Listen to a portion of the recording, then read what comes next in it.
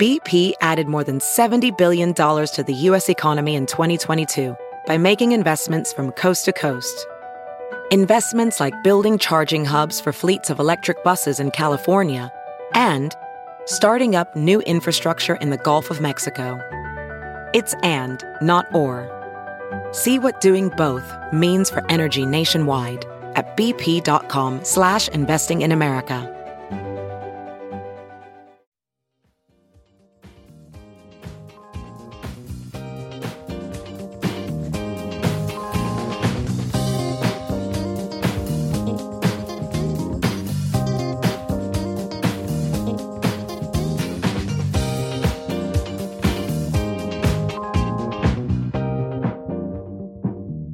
And now, the list of things that you can buy at the Chicago Reader store at chicagoreader.com.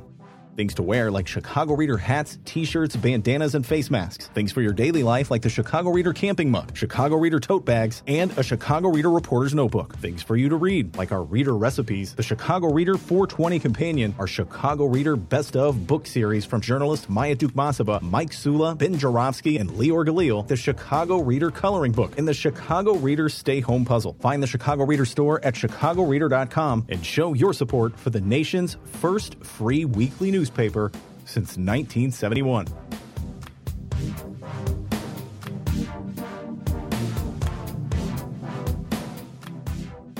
Bonus time of the Ben Jarofsky Show. As I speak, it is, Friday, February 9th. Damn, time keeps on ticking. This story, man, I just don't even, I always start these bonus interviews with headlines. Let me get that out of the way.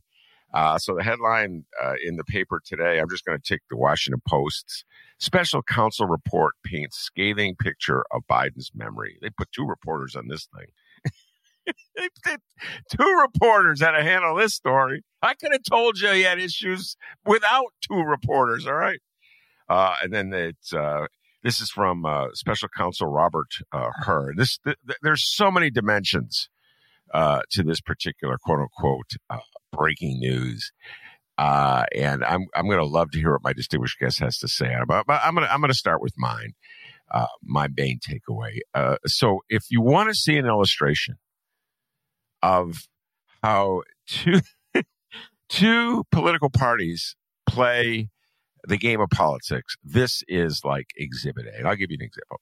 Donald John Trump, remember him, the President of the United States, had this bizarre like kleptomania going on where he was just stealing documents that he should not have been stealing. He should not have been taking with him. He took pounds and pounds of documents, classified documents from the government once he left the White House, kicking and screaming, by the way, after a failed coup.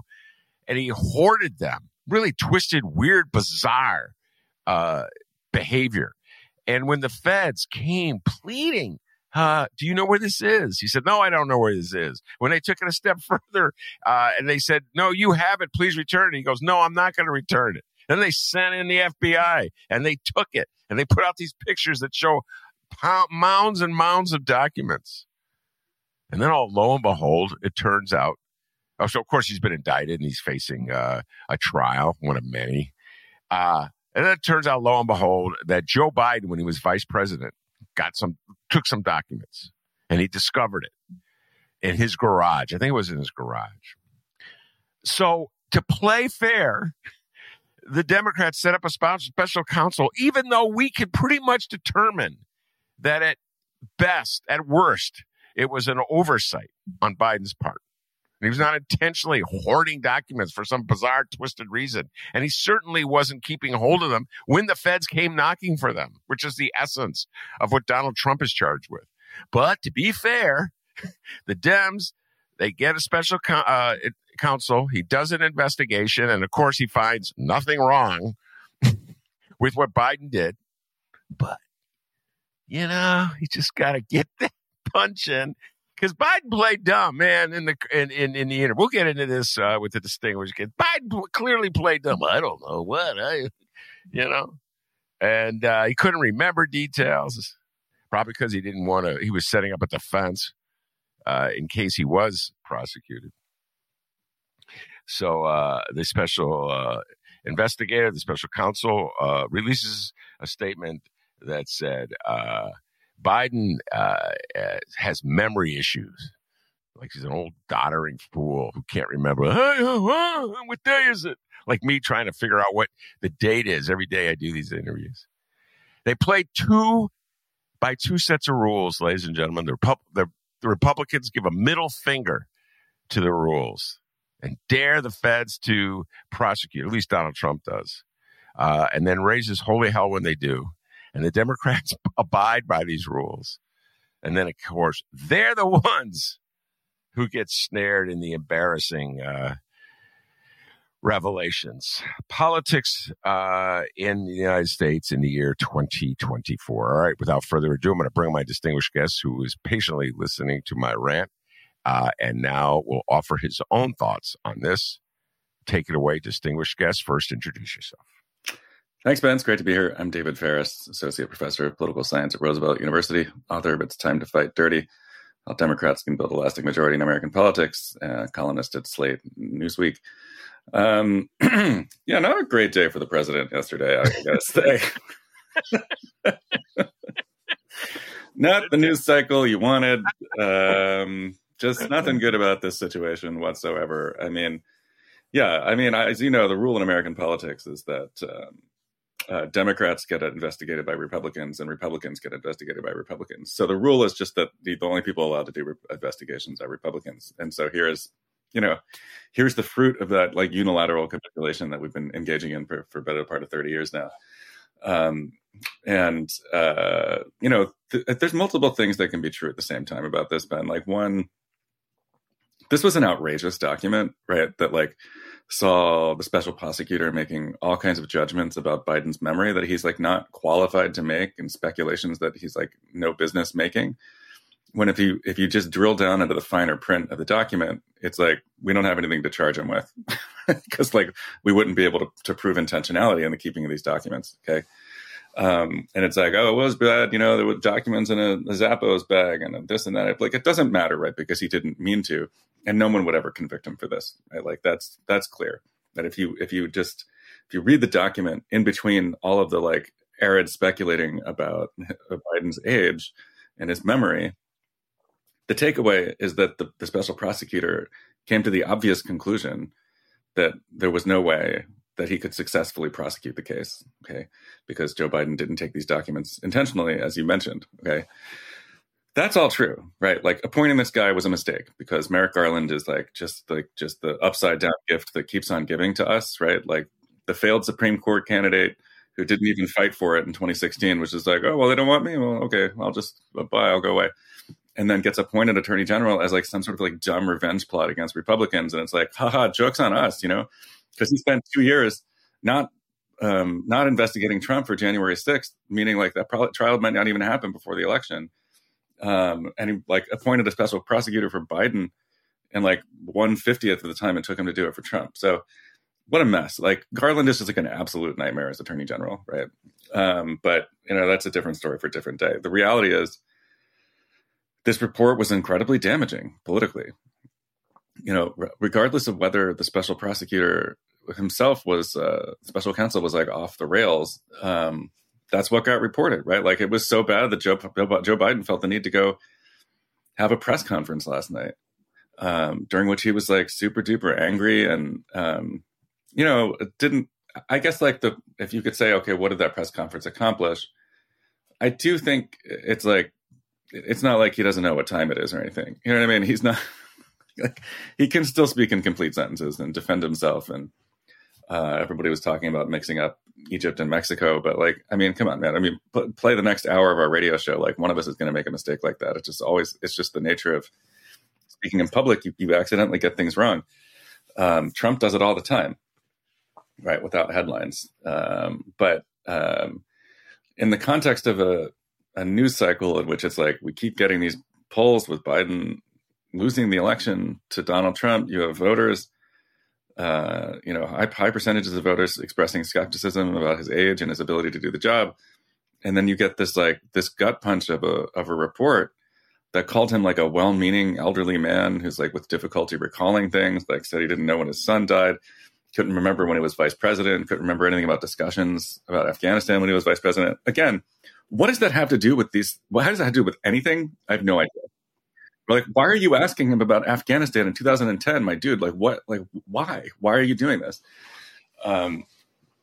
So it's like the special counsel was just probing where he had no business probing. But reality is like, he didn't need anybody's permission to issue this report. He could say whatever he wanted.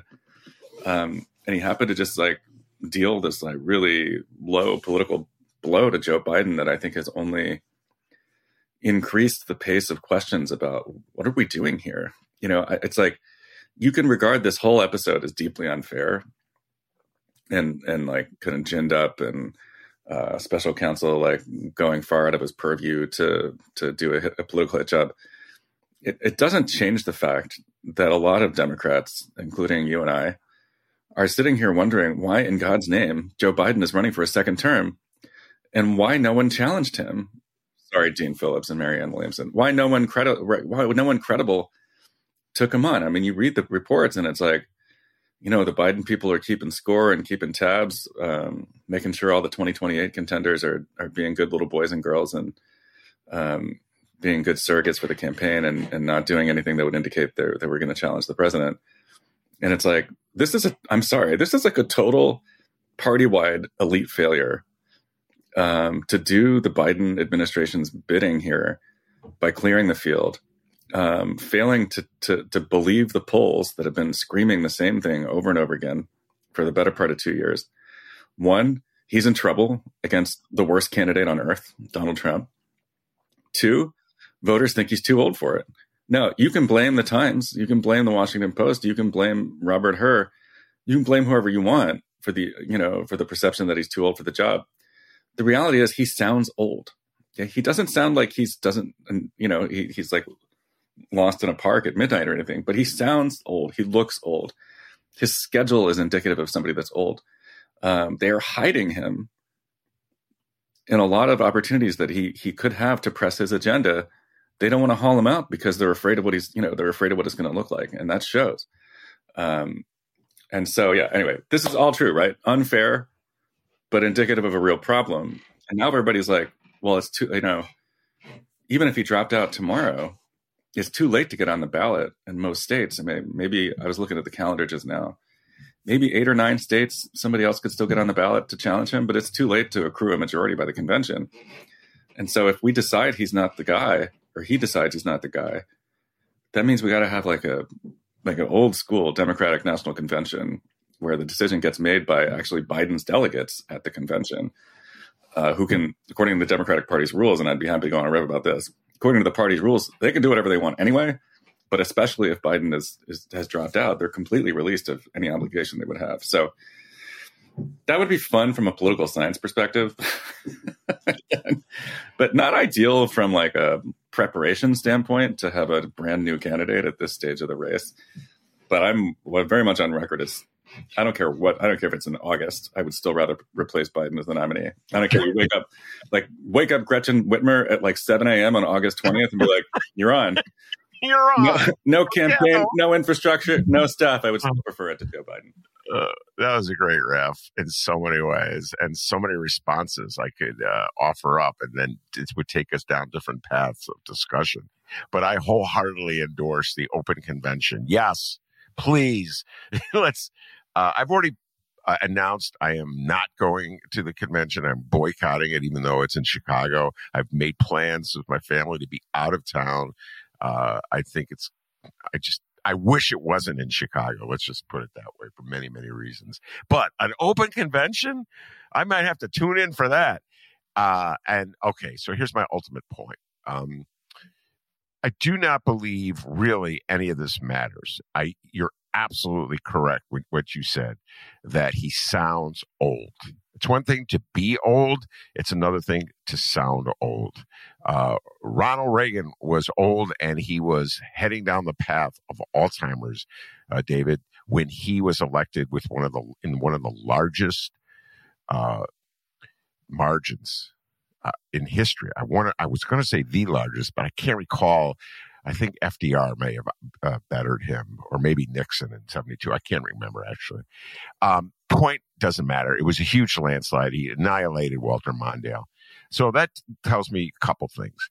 Number one, being senile and sounding senile, it could be overrated. And I say this as a guy who's lived in Chicago since 1981, David. This is before you got here. We elected a mayor year after year, election after election, named Richard M. Daley, who, if you had him talk on any subject, I challenge you to say what his point is, but the voters loved him. So in terms of Biden, yes, he sounds very old. Yes, I get nervous. Like, is he going to get to where he wants to go when he starts this sentence, or is he going to just fall into a mental pothole? That said, he is not Donald Trump. And I've long believed that the only issue in the 2024 election, a presidential election, is Donald Trump. And my advice, if the Democrats are going to stick with Joe Biden as their nominee, is to essentially continue what they have been doing. Don't go anywhere. Don't leave the White House. Hey, it worked for Nixon. I didn't hear any Republicans complaining in 72 with the Rose Garden strategy. Don't engage in a debate. Don't do debates with Trump. And for goodness sakes, don't deviate from a script. And that may be your best shot at being elected, because remember, you're up against Donald Trump. And furthermore, I believe, let's say they duck that suggestion, I don't think you need a ramp up. If, let's say, Gavin Newsom or Whitmer or J.B. Pritzker is the nominee, I can name a bunch of other Democrats who clearly want to be president. I think they have the same advantage that Biden does. They're not Trump. And it only takes like 3 months to hammer that point. I am not Trump. So essentially, this is a different kind of election than ever before. Your thoughts? Yeah, I mean, I think the basic strategy here is unchanged, right? Regardless of who the nominee is. It's about Donald Trump. It's about abortion. It's about democracy.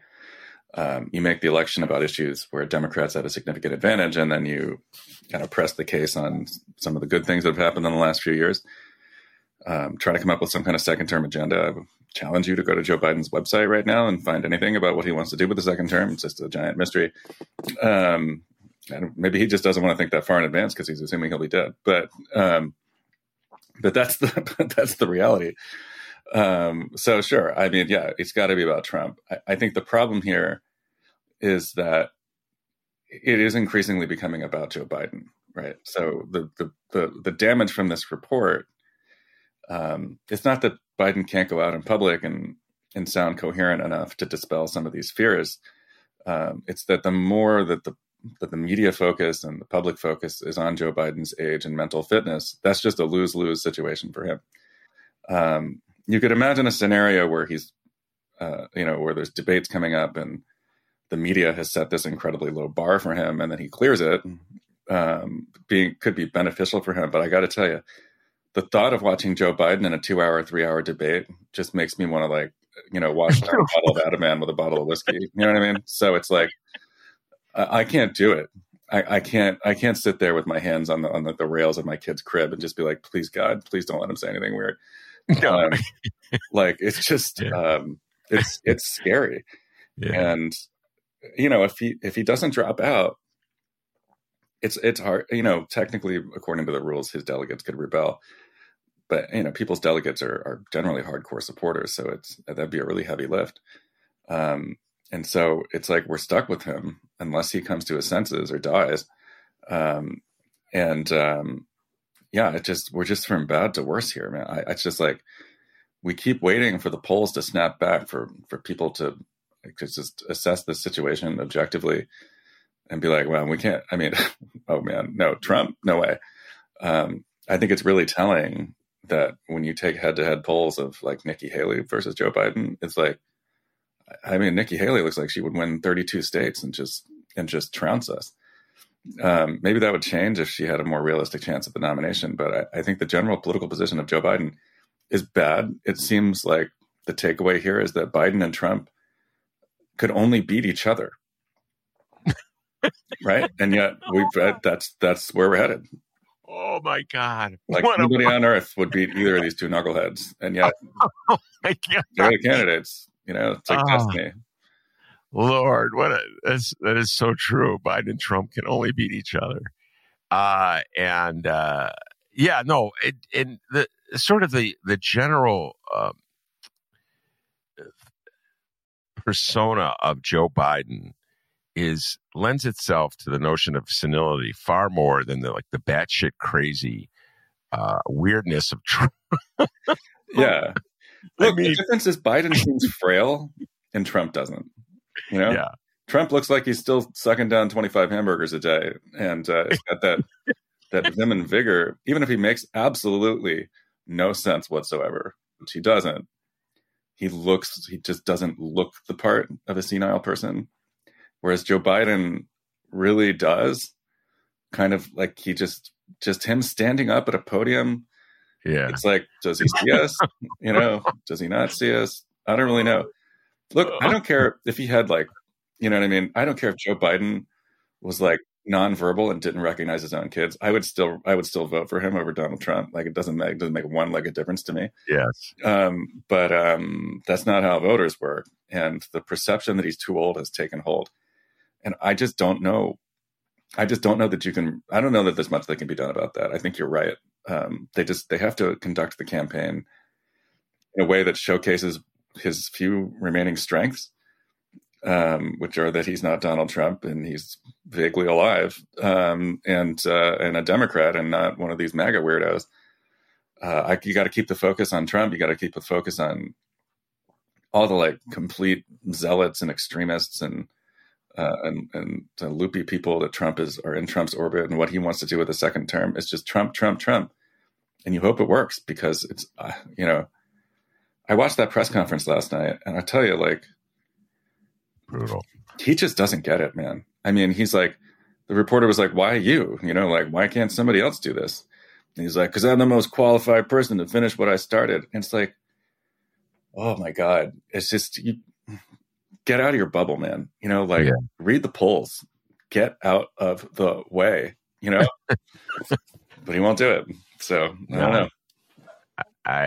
Like I said, we'll move to our second topic in a little bit, which I really want to talk to you about. The essay you wrote, I think it was for Newsweek, may have been Slate. Now I can't remember the publication. Oh, I'm Biden-esque. There's that one mistake. I can't remember which publication that you wrote the article about stadiums. And anyway, so there was a gangster. Follow me when I'm about to say. When I read the news article about what Robert Hirsch said about Biden and how Biden responded to questions when he was being interrogated by her about the classified documents, which again, I will repeat, it's absolutely absurd that they're equating what Biden did to what Trump did. And this gets to the heart of your arguments for years about Democrats, the way they enter the arena and their incompetence when they head into a political arena to fight the Republicans. This only underscores it in my mind. But I just thought of there was this gangster in New York. His nickname was The Chin. I'm not making this up, David. This was years ago. I don't know if you were an adult when this went down. And I think Gigante, I think his name was Vincent Gigante. I'm doing this from memory. Hey, this is a Biden-like feat. So his thing was he would be wandering around Greenwich Village. I'm not making this up, in his pajamas, mumbling to himself. And like he had lost his mind. And he later confessed that this was a guise he'd owned because he wanted to avoid federal prosecution for, I don't know what, ordering murders, some kind of, he was a really bad gangster. New York City gangsters back in the 80s and stuff, and gangsters were gangsters. And so I was thinking of Biden. I was thinking of him when I saw Biden. I'm like, oh yeah, he was just acting like the chin. Like, I don't know what's going on. When did my son die? I don't know, because he wanted to avoid prosecution. And then that movie, which you probably saw because it's in your life, it's sort of your generation, the Edward Norton movie. I don't know if you ever saw, called Primal Fear.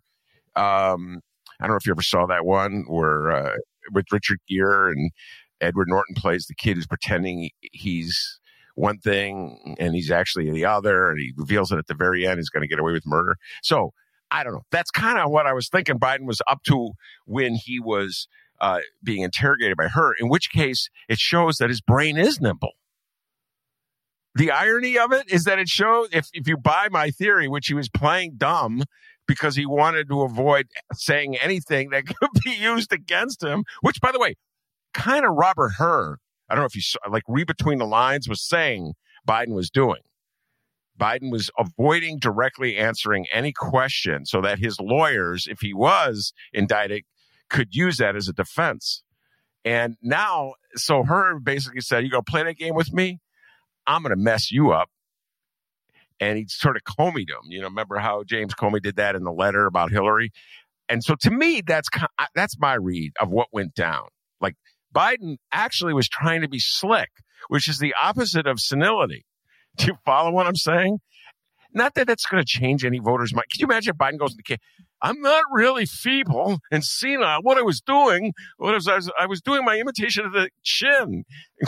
You know what I'm saying? It's not really a great defense that'll win over swing voters in suburban Tucson. But that's my read of it. Your thoughts? That's an interesting theory. I mean, it's a good legal strategy, right, for exoneration from the potential crime of mishandling classified documents. But I wonder about the political side of it, right? It's like, so you get yourself out of legal hot water, but now he's in political hot water. So I wonder if you would have reversed it and he had gone in there into that interview and just like hammered out the details and just, like, maybe it would actually be better for Biden to have gotten indicted about this, right? But and then have people not be speculating that he's too ancient to be the president. If instead he had come off in these documents as like, Robert Hur had been like this, like, slick, cunning snake oil salesman, just was always operating several steps ahead of us. Like, so we issue this indictment, but it's like, okay, fine. Now they're both indicted. Good times. But we weren't all sitting here talking about like whether he can remember what he had for dinner last night. I don't know, Ben. I just like, I'm going to close my computer and just like go watch a speech by Gretchen Whitmer and just like dream about what we could have with like a coherent presidential candidate under the age of 70. I swear to God, Ben, 2028, if there is a single plausible candidate over the age of 65, I'm going to have a stroke. You know what I mean? Like, I want this to be the young person's primary in 28, assuming we still have a democracy. So that point is, we're laughing, but that point is very valid, assuming we still have a democracy. By the way, I'll move on to the other thing, but there was a funny bit. There's a young comic, Brooks Allison is his name, and he got a job writing for Jimmy Fallon. I think this guy's hilarious, and every now and then he does a bit with Jimmy Fallon, and it's by far, in my humble opinion, the funniest thing that Jimmy Fallon puts out are his bits with Brooks Allison. So he did this interview on the street of New York City, where he was interviewing just random people on the street. And it was sort of like a take on what Jay Leno used to do. So Jay Leno would do interviews with random people on the street to prove how little Americans know about the news. And it would be some clueless person on the street who wouldn't know. They wouldn't be able to recognize O.J. Simpson or something like that, or wouldn't, Americans are so stupid. Ha ha ha. But what Brooks Allison did was he had pictures of Dean Phillips. You mentioned this is what maybe, and Marianne Williamson, and he showed them to passerbys, and they knew who they were. So, that's Dean Phillips. He's from Minnesota. And I thought it was really funny because it's an indication. The joke was it was like a joke within a joke. It was making a joke about how insane our system is, where Joe Biden, these complete nobodies, are running the only alternative the Democrats are coming up to, a guy who is senile. That was the joke. And then the joke was like, these people actually knew were so informed. They were like David Faris's on the street. Can you imagine if the guy actually came up to you and you would go, "Oh yeah, that's Dean Phillips, and he's from Minnesota." You would know, because you're a junkie. You study this stuff. It's your expertise. Anyway, I went on a tangent.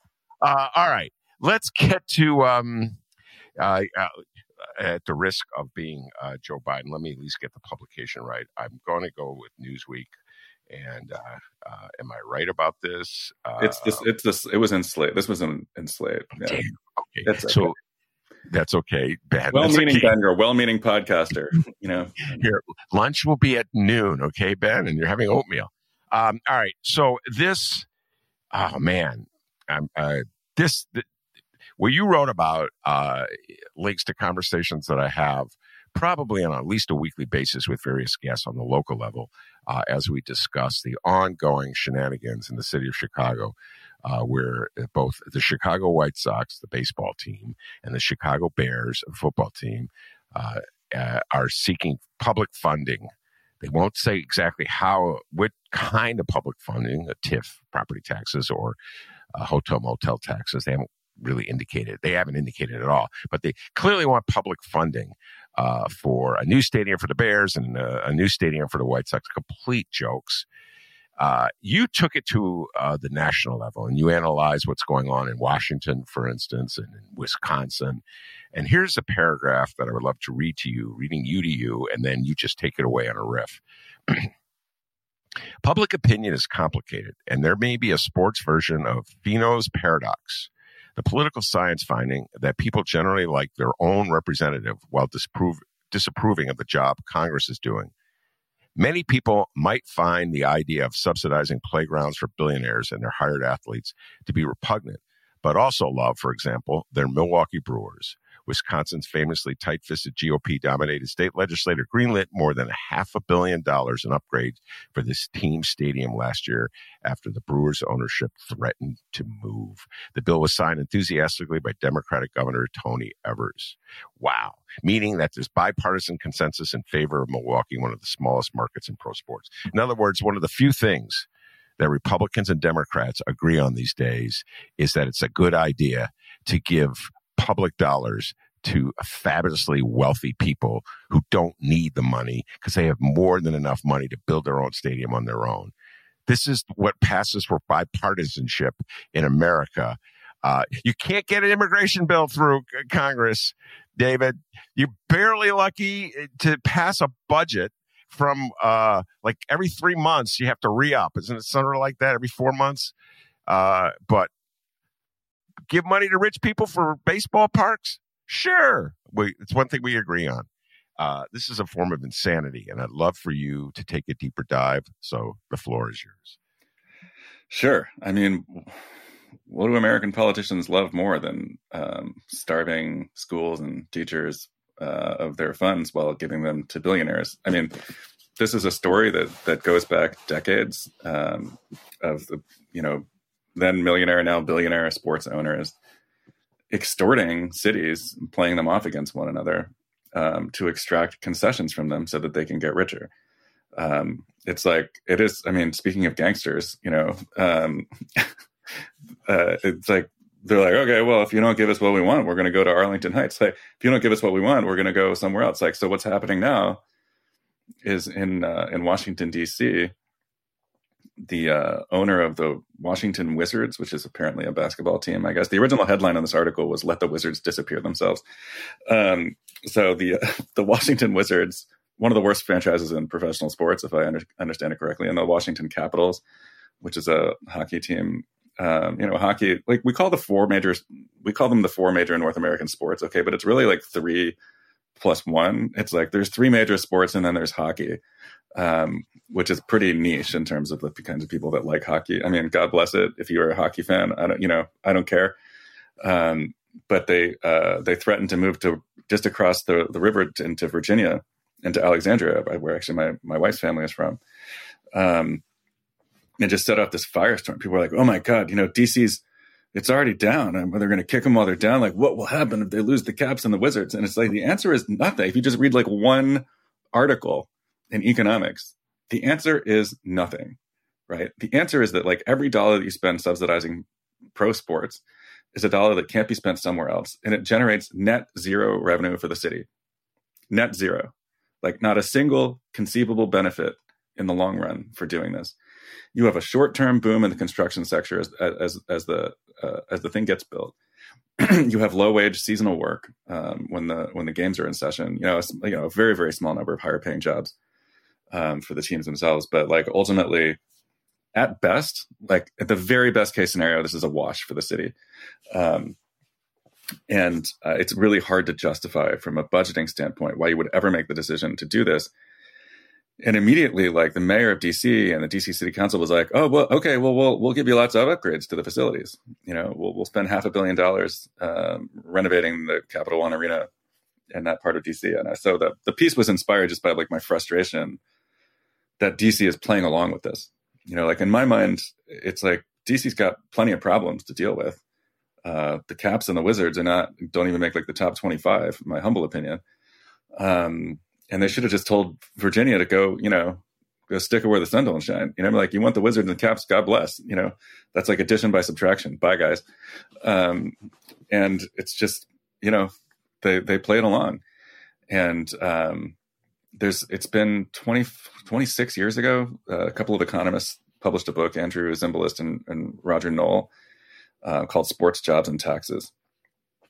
And it's like it was like the landmark book in this field. It inspired college professors to teach classes on, like sports and politics, basically using this as a textbook. And it was a national comparison study of the historical investments that cities and states had made in their sports teams and whether they paid any economic dividends. Right. And their conclusions were very stark. It was like, no. Right. And there has been no meaningful research in the interim by anybody credible that these plans bring economic benefits. It's more that the billionaire owners prey on people's sense of inferiority and like nervousness about like, oh my God, if the Brewers leave, are we even a place anymore? Like, will anybody ever come to Milwaukee ever again? And it's just, ask the fastest growing metro areas in the country whether they care whether they have major sports. Like Fresno and like Provo, Utah, and like the places that are growing the fastest don't have sports teams. And so having a sports team has nothing to do with anything. Like if you're like, oh, gee, I don't know where to live, but they better have a NHL team or I'm not going there. It's like, for DC, it's like, I can't think of a city on earth that is less dependent on sports for tourism revenue than Washington, DC. Right? Like this is the capital of the most powerful empire in the history of the planet. You don't need a hockey team to get people to come to DC. Like they're going to come anyway. It's the seat of government of the United States of America. And they really should have told them to stuff it. So all of which is relevant because the White Sox are about to do this to us. And you can talk about the Bears. I don't know that much about it, but the White Sox want to build this stadium in the South Loop. Or they're talking about it, and for sure they're going to come with their cup out. Look at Jerry Reinsdorf is like cheapest man on earth, right? So he's going to come out and be like, if you don't pay up, Chicago, we're going to move to I don't know where, Mexico City or something, like Nashville. Yeah, we're going to move to Nashville, move the White Sox to Nashville, and it's like, with all due respect to everybody in White Sox land, we'll live. The city of Chicago will live. There'll be disappointed White Sox fans, and I feel sorry for them. I come from a former 2 baseball team town that became a 1 baseball team town. Let me tell you, we're fine. Philadelphia used to have the Athletics and the Phillies. The Athletics left. Philadelphia did not collapse. Still there, folks. You could go. You can eat food there. Go to a Phillies game. Everything's going to be fine. The point is, like, I would love. I work like a mile from that potential site. I would love for there to be a baseball stadium there. I would be super duper excited. And if they can do it without wasting taxpayer money on it, God bless. Do it up. If the city wants to make investments and maybe like infrastructure there or something, that's fine. I think people would be okay with that. But don't go giving them giant property tax breaks and different kinds of incentives or, putting a 1 penny tax on every transaction in Chicago for 1,000 years. It's like people don't want any part of that. And if they do, they shouldn't. Well, that's my story. I'm sticking to it. So, all right, we'll leave the general and get to the specific. What you said is really illustrative of how the game is played. So it's right now what the backers of this deal are doing, of the Sox deal, put the Bears to the side, are doing. is selling the public on this concept. And the concept is a gorgeous, a huge chunk of undeveloped land will be turned into the Garden of Eden. That's what we're being told. That's what the people behind this deal are getting their allies in the press to write. They're basically writing their press releases verbatim. Okay. So then you get into the issue of how are you going to subsidize this? And that's the art. I've watched this for many years in Chicago, David. The art, and this is a classic Chicago ruse, the art of concealing a subsidy as a larger public good. So, like you just said it yourself, if you're paying for the infrastructure of an undeveloped land, I can accept that. And that's what they're banking on. So they will artfully put together a package in which they're convincing the voters that in reality, they're taking undeveloped land and they're putting it to a better, higher use, and it will be a big payoff for you. So this is all about developing Chicago. And they leave undone the notion that it's really being designed to benefit a handful of people. And that if you want to use public dollars to redevelop economic, blighted communities in Chicago or underdeveloped communities in Chicago, we have an entire city filled with them, which will be ignored for years and years and have been ignored for years and years. I would argue they've been intentionally ignored so that they will bottom out. But this is the game in Chicago. This is the Chicago spin on it. I've been watching it for years. They're really good at it. I mean, not far from where you, I think where you live. No, you've moved, but there's the Lincoln Yards facility, Lincoln Yards deal, which is on the just west of the Chicago River at around North Avenue or so. David, that is in the area of some of the most rapidly gentrifying portions of Chicago, and yet they convinced the public that somehow or other they needed a subsidy for infrastructure. All you got to do is say infrastructure, David, and Chicagoans are like, give them the money. It's infrastructure, Ben. And so I think they'll get away with it. I actually believe they'll get away with it. Which meant they'll have to figure out what to do with the ball yard they left behind in Bridgeport. So that'll be another subsidy. One subsidy, gets another subsidy. And then the Bears will be like, what about us? Here's the other thing. I would love for you to close with this. You said something in your story, in your essay that was really, I hadn't thought about. I think I'm doing this again, Joe Biden memory here. 62% of the public in polls say they don't follow sports, something like that. 62%. And I'm aware there's a lot of people, because I obsessively follow sports to my detriment, David, I would say. And it's not something I'm proud of. But I'm stunned by how little most of the people I encounter know about sports. It's just absolutely amazing. They couldn't tell you who the coach of the Bears is. So really, it's just like sports guys are a minority. Why do they get such importance? Like if 62% aren't even following it and couldn't care less, couldn't tell you anything about the White Sox, why does it matter that the White Sox leave Chicago? Help me with that one, David. Look, it doesn't matter, right? I mean, yeah, the data is pretty clear, right? A majority of the American people either don't watch sports at all or more commonly don't follow it very closely, so a lot of people are aware. Like the average person is like, yeah, the Super Bowl's coming up, but like not probably that many people could tell you who's going to be playing in it, right? And not that many people care. They'll go to the party, they'll eat the nachos. It's a fun time. They'll watch some commercials and make fun of them, but they don't really care whether the Lions, sorry, it's not the Lions. Sorry, Detroit fans. So they lost in a very heartbreaking fashion. What is it, 49ers and the Chiefs or whatever? Yeah, nobody cares, right?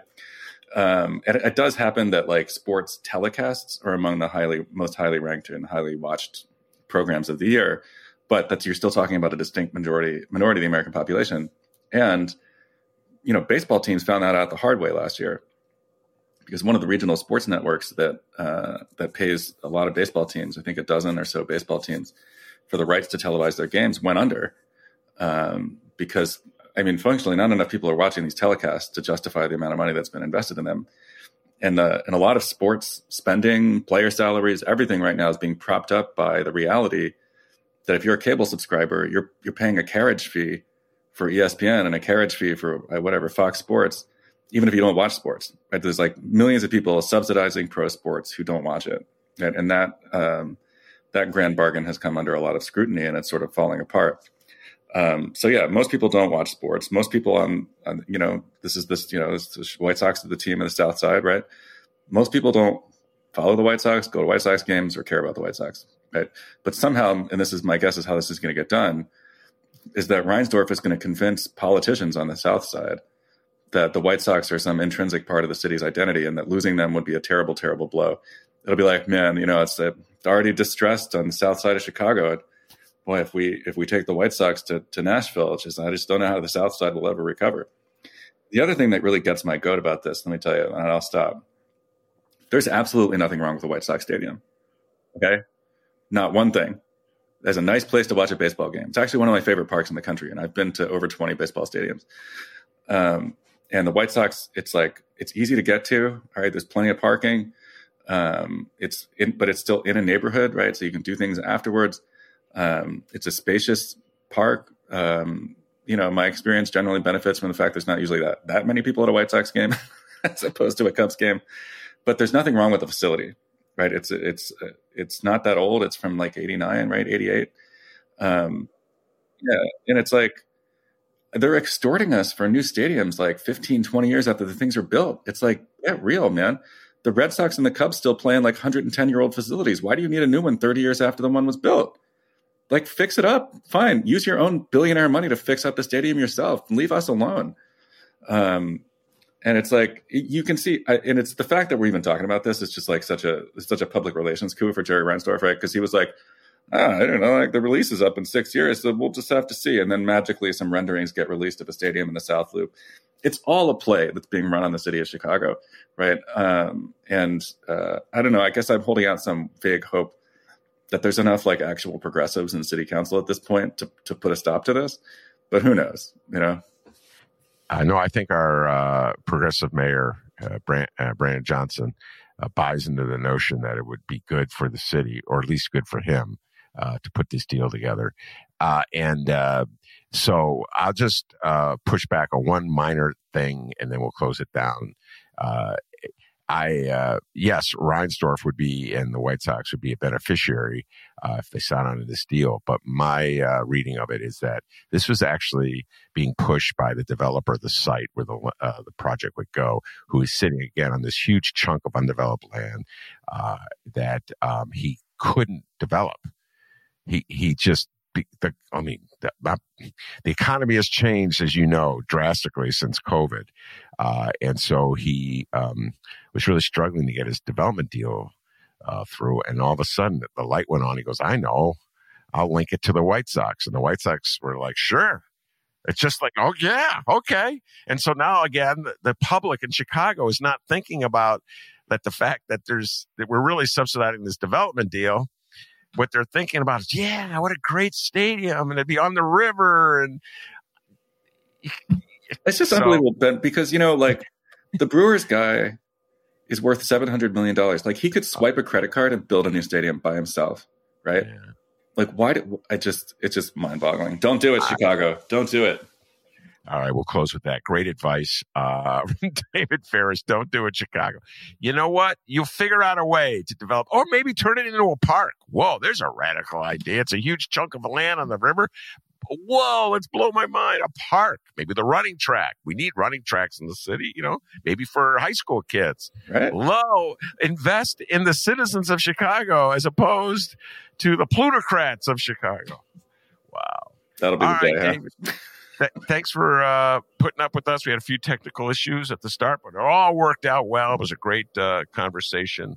And yes, I urge every civic leader in Chicago to listen to David Faris on the White Sox deal.